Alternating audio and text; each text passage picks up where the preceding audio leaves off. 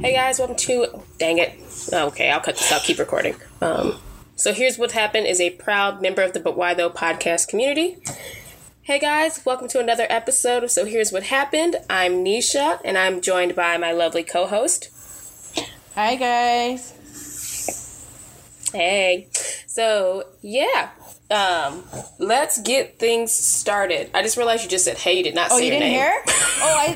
Oh, sorry. No. I think I called my name. You're fine. Well, now y'all know it's Nisha and Carolyn, so it's all good.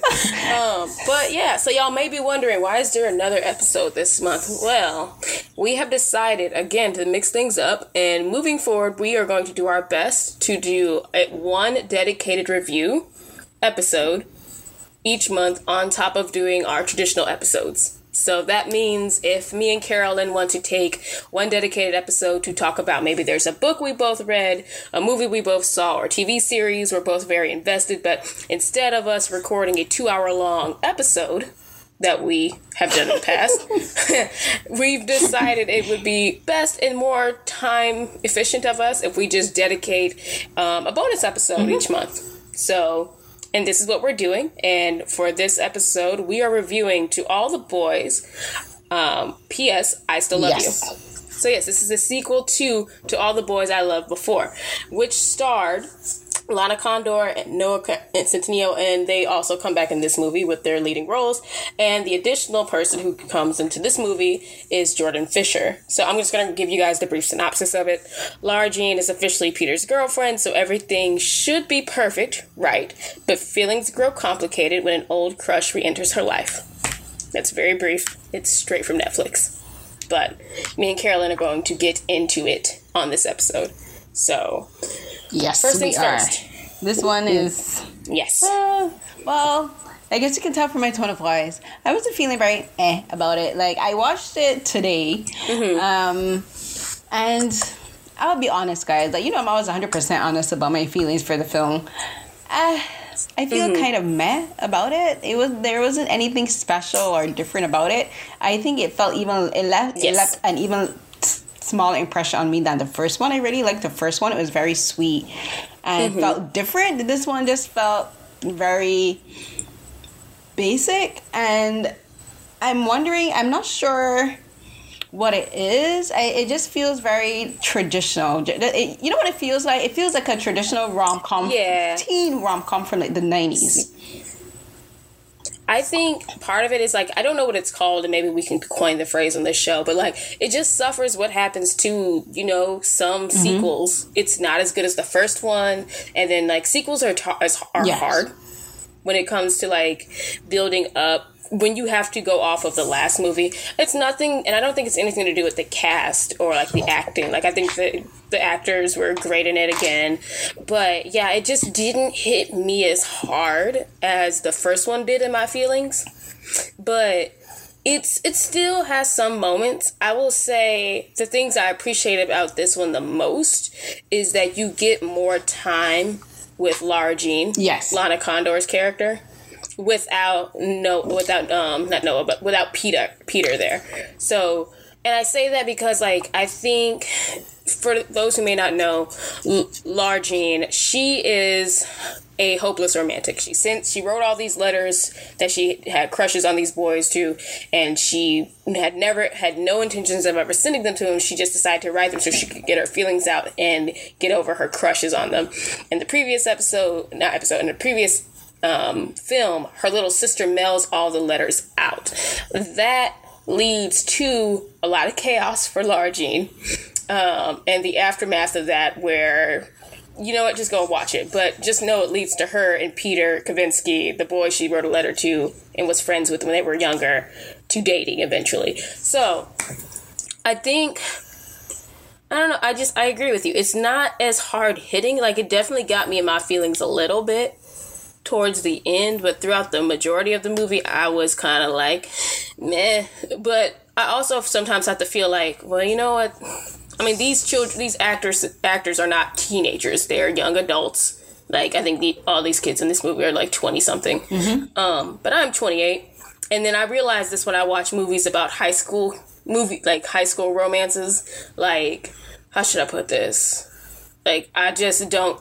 It don't hit me the same way as when I was younger and watching movies about high school romances. Maybe I'm just too old for well, this. I'm older than you, and I feel the same way. It's like even like reading romances, or even when I read fan fiction, or watching like my Asian dramas, I can't really watch the shows that are centered around like high school, and I can't. Right. Like, I can watch like the college university ones and read like college, like not even sometimes even college, but mostly like university and up, like fan fiction and drama. But I can't watch them, and it's like, and I don't think it's that we're older necessarily. It's just, but yeah, it probably is that we're older, because a lot of the situations that happen, you're like, this is such a silly thing to do, and then we're like, and then you think, was it ever really this stupid? Was it ever really this immature? But when you think about it, that is the one thing I do appreciate the movie, because then I think about like, did I ever have this problem when I was talking to boys? Like, the answer to the solutions in the movie that we think of, like, just tell him how you feel, and then it's just like, just tell him how you feel though.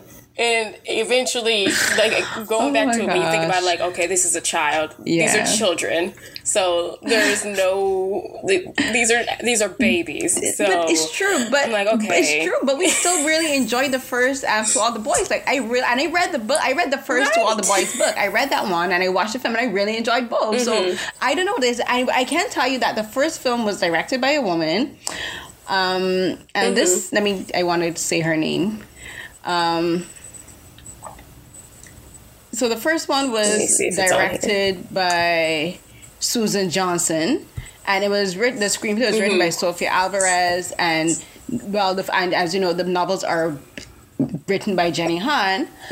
And then for this second one, it was directed by a man, Michael. Oh, hold on, my thing blanked out. I swear to God, technology hates me. I think it's Skynet. So this second film, To All the Boys I Love, P.S. I Still Love You, it was directed by Michael Fimonari. And again, the screenplay was written by Sofia Alvarez. And now they have a second co-writer, J. Mills Goodlow. And so it's interesting that you have the same writers, but different directors. And you do notice a difference in the tone. Like, there were a lot of directorial changes that didn't make sense. Choices that were made that didn't make sense to me. Like, there was a lot of music that played at times. The music didn't need to be played, especially when you're only going to play like 2-3 lines or just the intro to the song. Like, but what's the point of this? And then there was like some editing choices, and then there was this scene with Lara Jean close to the end where she's going through a hallway after her and Peter break up, and she starts singing. I'm like, what is this? A musical all of a sudden? What is going on here? I didn't think that was random. I was just like, well, maybe, because, like, it's not unnormal, because, like, similar to the first movie, it's not abnormal for her to just, like, have all these imaginations going on through her head. So I just figured, yeah, this is just, like, her, like, how she's, like, going through the day. But it did kind of, like, throw me off. I'm like, is she about to break out the full song? I thought that's what was going to happen. I thought her and then the people in the background were going to start dancing. I'm like, is this going to turn into a musical number? I'm like, what is happening? It's so random and so weird, and it doesn't fit the film. As you said, she has, like, a lot of the film, the dialogue is her internal monologue, and there's moments when she has her imagination that she imagines something happening and then it doesn't happen. That's normal, but, like, the camera facing her, like, it's breaking the fourth wall. She's singing to the audience, and it's like, you can tell she's on, like, a conveyor belt thing, and like the camera is moving with her, and she's moving towards us, and then like everything's going in the background. And then I thought for a moment, I'm like, okay, they're gonna break out in song, and I'm like, this legit makes no sense. What is going on here? So many things happen that doesn't fit with the film, with the story that we know, and like what we saw from the first film. And I think that's what happens when you switch directors. And then it's also like the fact that they changed from a female director to a male director. Like, that's, I remember when I saw that announcement on Twitter, I was like, Netflix, what are you doing? Why would you switch to another director and a white man? I'm like, could you have gone with like maybe an Asian woman to direct? That would have been great. And there's a thing, and I noticed there's a difference, because in the first half, like, she goes on first with Peter, and she walks through the house with her shoes on. I even tweeted about it. I'm like, why is Lara Jean wearing shoes indoors? Like, no. First, she's supposed to be Korean. They don't wear shoes indoors, and it was established in the first film. Like, they were very careful in the first film to show certain cultural norms for Koreans and Korean Americans. They do not wear shoes indoors, and she's wearing shoes indoors all up to her bedroom. I'm like, what is going on here? I did not notice that, but you know what? Now that I do remember, like, in the first one, that was a thing. So, like, that's just, like, a continuity thing, for sure. But, yeah, I mean, it didn't hit me as hard as the first one. And I just, like, there's multiple things I could, like, voice on it. Part of it, like I said, maybe it's just, like, I just didn't feel, like, the romance so much. I'm also one who is just kind of tired of the love triangle. Mm-hmm.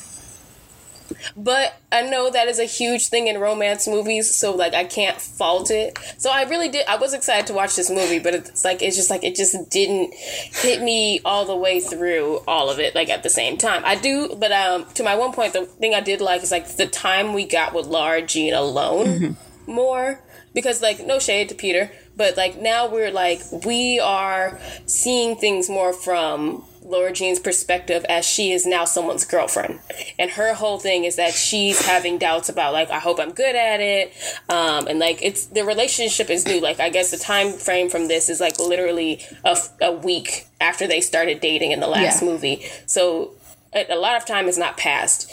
So that's going on. She's, like, obviously there's, like, seeds of doubt that are sown in to her through Peter's ex, who just feels the need to make Lara Jean feel like she's not enough. And, like, you see that with Lara Jean's, like, you know, fourth wall, not like she's talking to the audience, but, like, fourth wall experiences where she's imagining things like her and Peter are about to make out in the car, and all she can think about is that Peter's girlfriend was in this car. Peter, this is where he made out with his ex. And he's probably had sex with his ex before, and all these thoughts are going through her head. And I mean, like, I think about, like, yeah, that's a teenage girl's probably thought process, and I'm sure, like, being an adult woman, or even, like, any person when you're dating someone, people think about that at some point. But I do think it's, like, because Lara Jean is 17 going on 18 or whatever, and she's never been in a relationship. So these are all new feelings for her, and I feel like it's a bit of imposter syndrome that she's dealing with, dating someone who's, one, very popular, and two, dating being in a relationship being a very new thing for her. So, and, like, when you throw in the high school bullshit, too, I feel like that is, like, another layer. So I did, like, it's the whole thing with, like, I don't know how to act. I don't know, should I dress up for your games or, like, this or, like, that, when they're, like, having their first, like, argument as a couple. And it's, like, y'all are, like, this is all very, like, high school stuff. And, like, he's upset because John Ambrose, the other boy who received a letter when she had a crush on him, he's jealous because, well, it makes it look like I didn't help you put this together. He's like, you didn't. It was my idea. With John Ambrose. That argument made no sense to me. It made no sense because she didn't even tell John Ambrose to bring pizza. I know, and it's like, so what was she supposed to do? Turn it down? Really, dude? Right. So he's just jealous, and I'm like, I get it, because, like, again, y'all are high school children. I'm like, and this is sweet and adorable, but this is, again, when I'm so grateful that I'm older, and I don't deal with it, and I don't have to deal with this stuff. It's just like, talk about your feelings, children. So, but I did appreciate the moments of Lara Jean feeling that self-doubt, and then realizing, I mean, it's not, because I don't want to call it jealousy, but I do think it's a kind of like a form of jealousy, and then also imposter syndrome, where she's dealing with this whole realization that all of my first with him won't be his first. Right. And that is causing her to have some doubt. And then with the stress of Peter being so popular and, like, all these other girls having crushes on him, she's starting to doubt herself. And that is starting to form, and they're, like, in their junior or senior year, so they're starting to, like, drift apart because of school stuff, like, with their own ambitions and their own things that they are trying to do, and but you're trying to navigate the world as a couple. So it's a lot for anybody. But in high school, I just feel like adding on that layer of bullshit makes it harder for them. But then you have her moments with John Ambrose, and it all seems all great on the other side because you're not with him 24/7. You're not at school with him, and you don't know his past. You don't know if he's been with another girl. So it's like she's already thinking, like, well, things just seem so easier when I'm with someone who's not Peter. And it's like, it's not that it's not Peter. It's just like you don't have that same you don't have that information about those people. And that you're not as close to them. So it's easier to fantasize about something being better or easier. Yeah, it was interesting to see that dynamic from her, but the only thing that was missing from that is I thought it was weird, or maybe I missed the scene, but I thought it was weird she didn't talk to her older sister Margot about that, because it's weird that she didn't call Margot and say, I need some advice on, like, you know what I mean, like, and yeah, because in the first one that was big about Margot being able to give her advice, and even who was it? What's his No, not what's his name. It was like guy, yeah. She even has a moment. Yeah, she even has a moment where she just wishes her mom was there so she could have someone to get advice from, because Margot's not available. But I think like Margot kind of left her with the whole like, you should just break up, don't even get in a relationship before college kind of thing. But it's like even that gets resolved in the last movie. Right. It's just. So it's just, the whole thing, like, I feel like I would have liked it better if Margot got some more time with her, because I really did like the sisters bond. It did get kind of formulaic in the fact that they presented basically the fairy godmother trope with, like, one of the older actors, and that was played by, is that Blythe Danner? No, Holland Taylor. Right, she played older lady that Lara Jean was working with at the nursing home that she volunteered at, and she's basically like the whole fairy godmother. They even do the whole ballroom thing where she puts on the blue ball gown and dances. I was like, this is so cheesy. I'm like, how many times have we been here? How many times have we seen this in a coming of age rom-com? Like, please, did we need to? Did we really need to? I know it's like in the book, but it could have been done differently. I don't know. I'm just tired of that trope. I'm like, yes. And they even had to make it blue. Like, did it really have to be a blue ball gown? Did it? Did it really? And they went outside and danced in the snow. No girl is going outside to dance in the freezing cold in a chiffon dress. No, not doing it. They just really wanted to hit us over the head like it's a fairy tale. Get it? It's a fairy tale. But I mean, like, it's cute. I mean, I'm one for like cheesy romance things, like, 16 Candles and Pretty in Pink, and like things like. But this one was a little bit too much, and I think it's also that thing where, again, I'm gonna say it. It's like when this new generation of like teenagers and stuff, like these kind of movies, like teenage rom-com things, try to do something that's nostalgic from like the 80s or 90s. I don't feel like it always hits well. Yeah, because it comes off as really cheesy. But instead of like make your own moments. And again, this might be boiled down to the fact that we are older, but the fact is the books were written by Jenny Han when she was older, and then like she would have seen these kind of things on screen, so this is nothing that she hasn't seen, and then for her to put it in a book, and then for it to be made into a film is like repeating the same tropes over and over. And for a film on a storyline that's supposed to be based in like realism, like it's not like a fantastical like Cinderella story or whatever, it's like based on, it's like it's weird to have these kind of situations that are tropes, and it's like maybe it's because I went to an all-girls school, I didn't have these experiences, but I volunteered at nursing homes. There was never any kind of balls like that. No one encouraged me to dress up in a ball gown or go and dance outside. Like, I live in Canada. No girl is going outside to dance in the freezing cold in the snow with a guy. She'd be like, nah. I mean, our prom, that's what prom was, but this isn't the prom. This is them like volunteering at the senior center. A ball, a random ball at the senior citizens home. Really? No. But again, it just felt weird, and it also felt she didn't talk to her Margot. And then there was a whole thing with the little sister doing the same thing again, where she got involved in people's business, and it's supposed to be dropped off. It's supposed to be, oh, this is all cute. I'm like, no, you're invading people's privacy. You need to stop. I think it would have been cuter if we got more time, because it felt like that relationship with the dad and the neighbor was already budding. Like, it was already, there. So I feel like I honestly wish we had actually gotten some time to see more of that develop versus, like, just snapshots of it. I know they're not the main part, but I just feel like it's one of those things where, like, you just you check in and check out of it. back and forth. I didn't mind how that developed. As again, as you said, they're not the main couple, and we did get little snack because we saw the dinner, we saw them holding hands. That was cute. But again, it's the little sister, and I'm like, just butt out of people's business, girl. Just Kitty, mind your own business. She feels like she just knows. Like, I'm a great matchmaker now. I'm like, girl, you got lucky once. Yeah, you got real lucky her once. Sister and her dad is like two completely different situations. These are grown adults. Like, mind your business, little girl. Go play on Twitter or Instagram. Like, no, like, I hate that when people do that in like TV shows and films, because I'm like, most kids could care less who their parents are dating unless the person is like causing issues for them personally.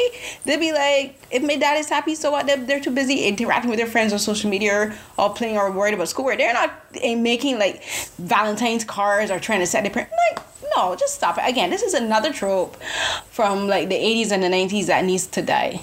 I mean, it's Parent Trap-ish.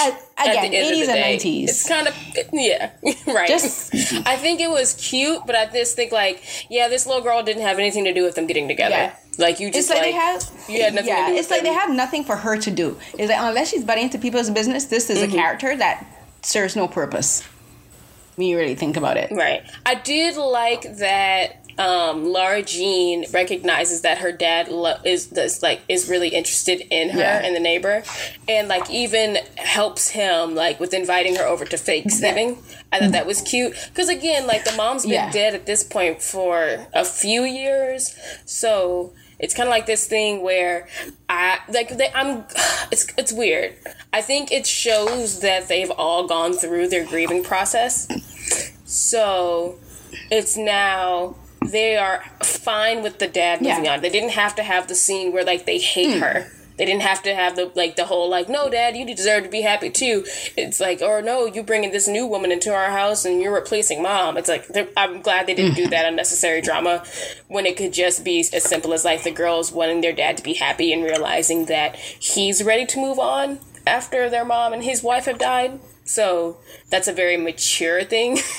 So I'm glad it went that way versus, I mean, like, I haven't read the books, but I'm pretty sure that's probably the intention they had in the first place for it. But yeah, it was a nice little, it was even a B plot. It was like a very small thing. I like the dinner scene too. That was nice. And like those kind of interactions with like Kitty and her dad, those I like. But the whole butting into people's business and like trying to play matchmaker, like does she not have friends her own age? And that's something that we don't see. We don't see Kitty talking about or interacting with kids her own age. Yeah, I mean, again, we don't, like, she's not even, like, really a main character, so we're probably not gonna see that with her. Still. Just for the fact of just, like, But still, there's still mention. That was the thing I was gonna say. That was, like, that reminds me of something I was gonna say. Do you think it was weird that Lara Jean didn't, I mean, she was trusting the older lady at, like, the nursing home as someone to be a confidant. But I just kind of wish, like, why aren't you talking about this with your best friend? Why aren't you talking about this? Like, of course, we already talked about how she didn't talk about it with Margot. But, like, I feel like if she had talked about it with her best friend, if she had she started talking about with the other character at the party, like, who's also her friend. But it was just like, I wish you talked to somebody who was a teenager your age who could reassure you. Because this older woman, while she's like, you know, wise and everything, she's encouraging you to be like, well, some of my love affairs overlap with one another. Ma'am, she's a child. She needs to figure out her feelings and why she has self-doubt. And really, it could have been simply solved with her talking to her best friend and trusting her like, hey, I just feel like I'm going to lose Peter. I'm scared this is going to end. Or I'm also scared that I'm not enough for him. And very quickly could have been reassured, you're definitely enough. We're in high school. Just enjoy it in the present. Because I think that's also another thing that keeps coming up in the movies. Like, no one really stays together in high school. So that's like all these things of doubt are ringing in her head. Because John Ambrose says that like in passing, because she doesn't tell John Ambrose right away that her and Peter are dating.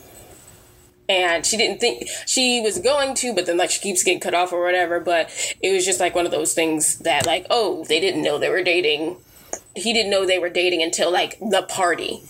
when they show up in person, and then she realized this was a terrible idea. I should have told him I was dating Peter. Yeah, you should have. But I really wished she had gotten that. Which I guess she kind of gets that through, what's the girl's name? Peter's Jen. ex. When she finally, Jen, because spoiler, y'all know what kind of show this is. It comes out that Laura Jean's best friend takes a picture of Peter talking to Jen after they had just had a hug, and it's because Jen is talking to Peter about her parents breaking up and getting a divorce. So that the picture looks like they're having a very intimate moment, like a romantic intimate moment, when really they were just talking, and she was confiding in him, because apparently this is something they can relate to. I believe Peter's parents are divorced also. So this, and then another thing, shocker, that gets revealed here, which I was kind of shocked. This is the part that was a twist for me. It turns out in the previous movie, when Peter's waiting in the hot tub, Laura Jean thought he was waiting there for her. And then it turns out that he wasn't waiting there for her. He was waiting there for Jen. And that's how Jen took the video, because Laura Jean figures it out. It's just like, wait, how did she know I was there? How did she know we were going to be there? It's because she was coming to meet you there. Yeah. But I got there first. So if I had never came there to meet you and we made out in the hot tub, we would have never became anything. And it's just like, yeah. And you think that's something Peter should have told her at some point. I just, that was when I was shocked. I'm like, wow, that is crazy. And I mean, I think some background information on Peter and his ex is that Peter and his ex were on again, off again. Jen was very, not emotional. I mean, I don't want to say abuse, because I don't like throwing around the word abuse, but she was very, she used his time. Manipulative. Thank you. That's the word. She was very manipulative of him emotionally. So breaking up on and off again, and Peter finally says, I'm just done with her. But then he realizes, no, I do want to be with her. So Laura Jean and him come up with the plan to make her jealous so he can get back with her. But they fall in love, blah, blah.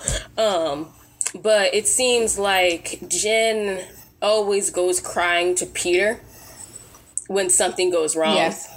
And confides in him and stuff, which is not fair to him, and it's also very disrespectful to Laura Jean. But I also feel like, I get when you've had a relationship with someone and you trust them and you both know so much about each other and you have this very intimate, trusting relationship with one another, but it's not fair to either of you to keep going back and forth to that person when you need to confide in them in something, because that's overstepping boundaries. But that's and it's making the person feel like they always have to be there for you.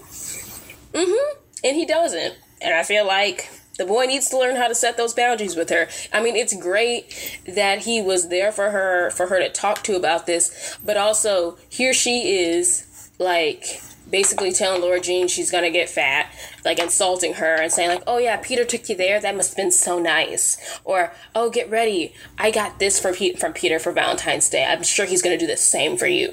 All this cattiness to Laura Jean, but you want to talk to Peter in a very trusting and intimate relationship.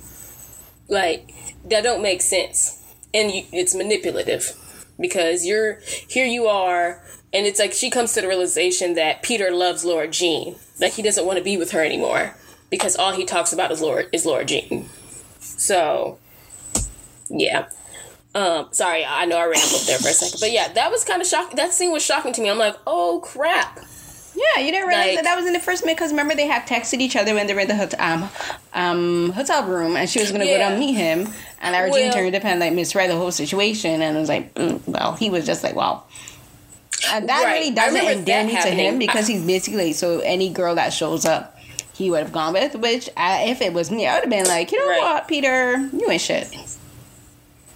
Right. I do remember the whole, that part in the movie prior with them having that relationship and, being still, talking to each other like that, and her being trusting in each other to talk on that level. But it's the whole, we find out that Jen is most likely the person that records the video and she posted it. But Peter's like, well, we don't know if it was her. But I'm like, no, we know it was her. Even after he finds, but the thing is with him, he like never tries to get the person he never tries to find out who put it up and have it taken up, because that's a severe invasion of privacy. And I'm like, even like, because they show like the scene with her cousin, where her cousin is like, oh, he was with some girl, and she just like, and I hate that, because there's a whole thing where she and her sister fist bump each other, they're like, oh, there's a video of me on the internet making out with my boyfriend, so that makes me cool. That's some BS. Well, her sister, in the last one, her sister was able to get it taken down. They filed a complaint because Laura Jean is a minor. It's so not, they were able to get it taken down. But the cousin saw it. But then it comes back because the cousin saw it and remembered his face from barely even looking at the screen. And it was like, she didn't even look at the screen like 2 seconds. And she like, oh, that's the video. The guy was in the video with this girl. And then Laura Jean is all proud, but yeah, I'm the girl. Like, no. Well, I don't think she's proud that she's the girl. I think she's. Because then she was like, "Oh, I'm cool now." I don't think it's that. It's just like it's the whole. Her cousin thinks she's cool, so she's just like, "Oh, I am cool." And she shouldn't, because her cousin. That's her cousin. Her cousin. I don't think she should feel. No, come on, Nisha. Okay, remember the cousin was like, "Oh, cool." I'm saying I don't think she should feel cool. Yeah, you're right. Yeah, I'm saying I don't think she should feel cool about being in the video. I'm saying it's that she felt cool because her cousin thinks she's cool. And that's where I mean, her cousin should not think that that's cool. Right. And that's where I'm like, you can tell a man directed that, because like, no, her cousin should have been like concerned. She'd be like, "Are you okay? Like that something like this private is on the internet? What?" Right. And I mean, like, again, this is what gotta suspend belief. But, like, no, in a normal situation, somebody would have been like, oh, I'm so sorry that happened to you. That's an invasion of privacy. Whereas, like, this is definitely a movie. And they're just like, oh, that's cool. I'm like, no, it's not cool. That's wrong. It's really messed up. It's really messed up that their privacy got invaded. And it's really messed up that Jen didn't face any consequence for it. Like, at all. So it's just like, and Peter's protecting Jen because of like, oh, she's just going through a lot. She's going through a lot, but she's still a terrible person and she's still a bully. I'm sorry. Like, I hate that. It's like they're just going through a lot and they're acting out. I'm like, do you think that's fair for them to act out their emotions on other people because they're going through a lot? And then Laura Jean forgives her and Jen doesn't even really apologize for it. I'm like, I didn't hear sorry anywhere in there. Jen just faces no remorse, and it's just like, I don't know. That's just that whole plot with Jen, I'm just kind of over it. I'm like, oh yeah, you don't win the guy back. Cool. That's your punishment. But it's just dumb. But the realization of like, wow, Peter, if Laura Jean hadn't come, and then he could totally be like, yeah, but I do love you.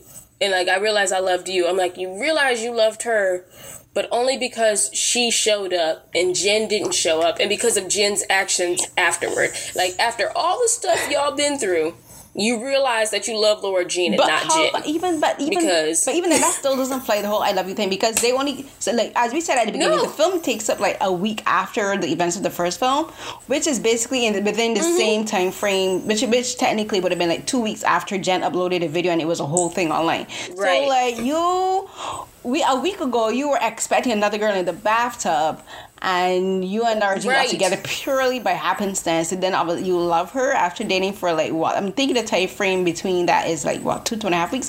I know teenagers are fickle in their emotions, and like Laura Jean, if anything, was more invested emotionally than him from the beginning, but still. I mean, definitely more emotionally invested, because she's a hopeless romantic. So she has this idea of how like this stuff will work like in an ideal setting, but again, teenagers be fickle. But that was like the thing with me. I'm like, I had to remind myself, wow, yes, this is a very teenage movie, because all of this has happened in this time frame of a month. but it's 2020. Could we have a little bit more maturity and some realistic things? Like you mentioned, like we were talking about, we didn't see anything with her talking with Margot, and her friend Chris, her best friend Chris, is there. That's when she could have talked about the whole situation with her feelings for John Ambrose and for Peter, and she's talking to Stormy instead. But then there's also the thing, the only time you see her really talking with Chris is they're talking about masturbation. I'm like, really?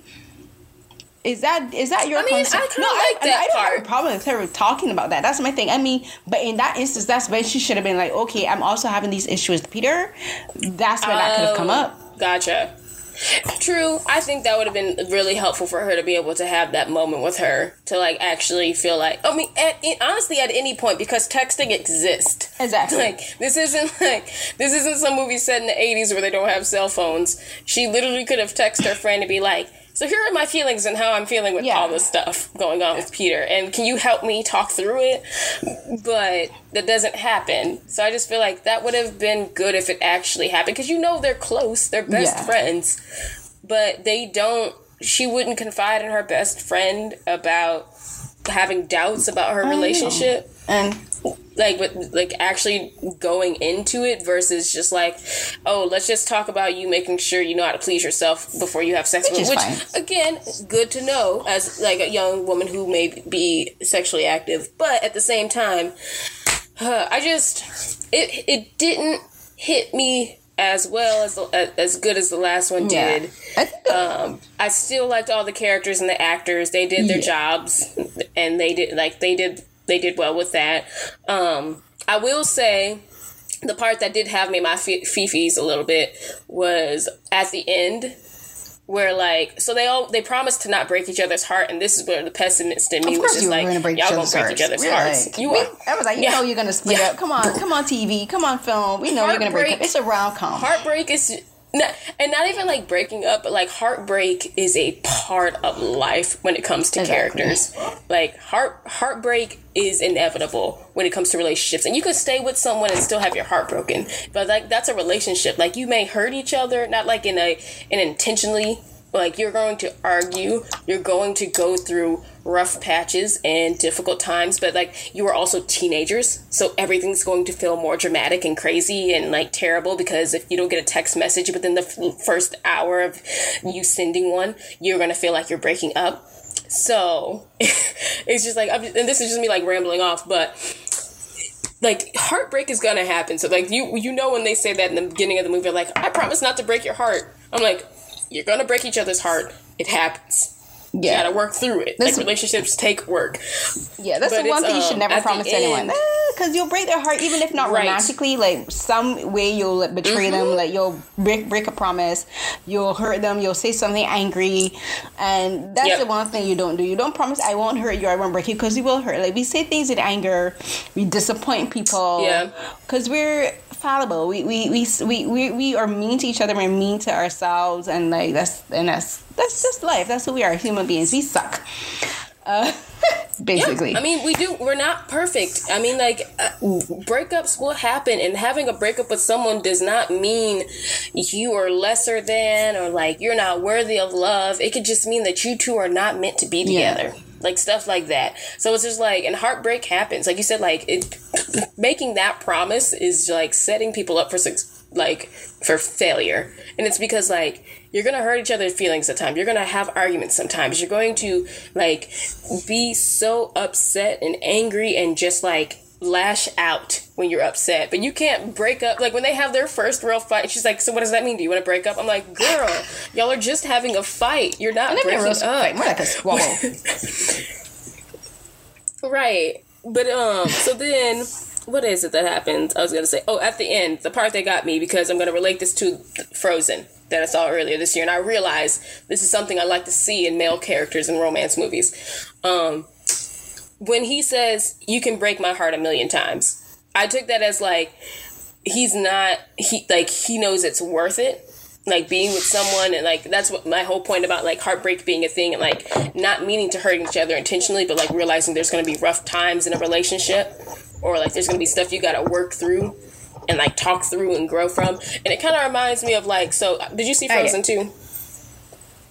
Okay, so when Kristoff says, my love is not fragile, and I was just like, this movie wasn't even about y'all relationship, but I love that line.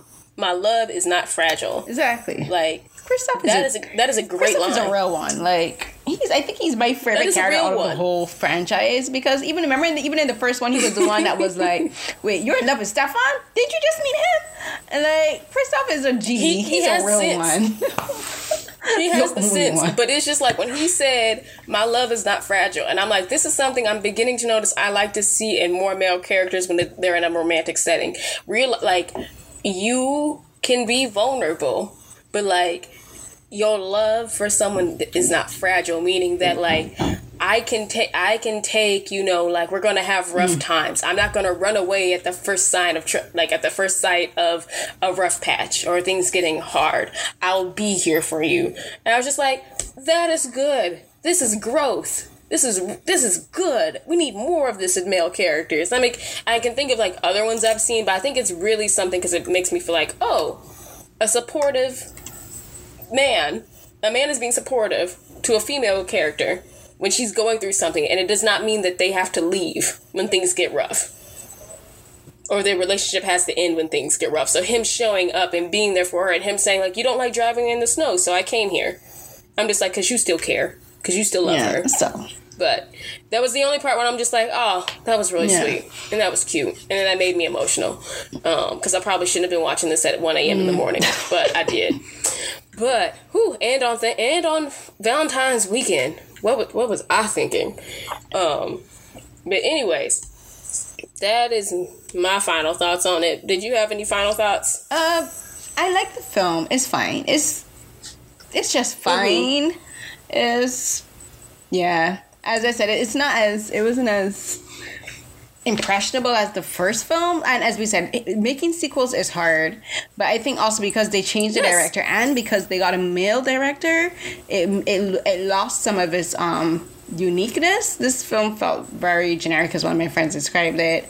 And the actors were really good. I really like Jordan Fisher, who played John Ambrose. He was really good. He was sweet. His acting felt really natural. He has really good chemistry with Planet Condor.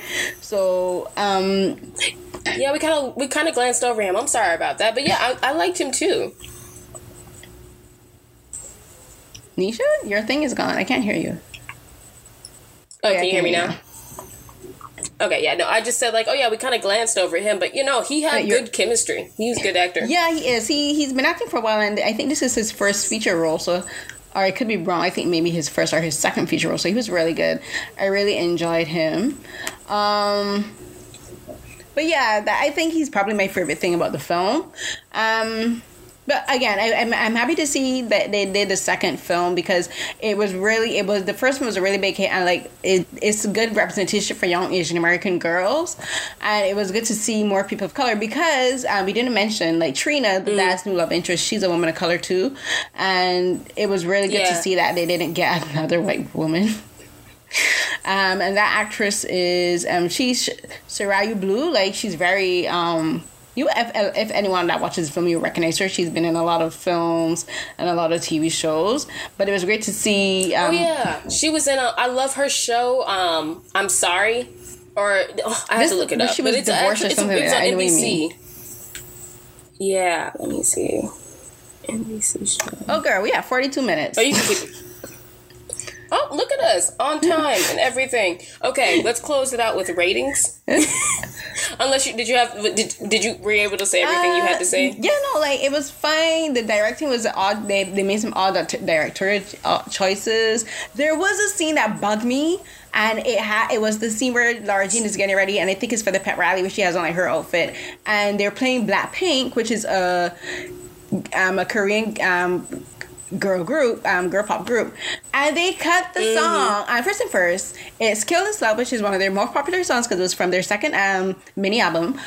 But the thing that bothered me is because the song is Korean, but there's like a few like the main hook is "Let's kill this love" is in English, and it bothered me that they cut it just before the Korean come on. I'm like, why are you gonna cut the song just before the Korean comes on and then cut it back to English? That makes no sense, and it sounded wrong, and it didn't fit the scene.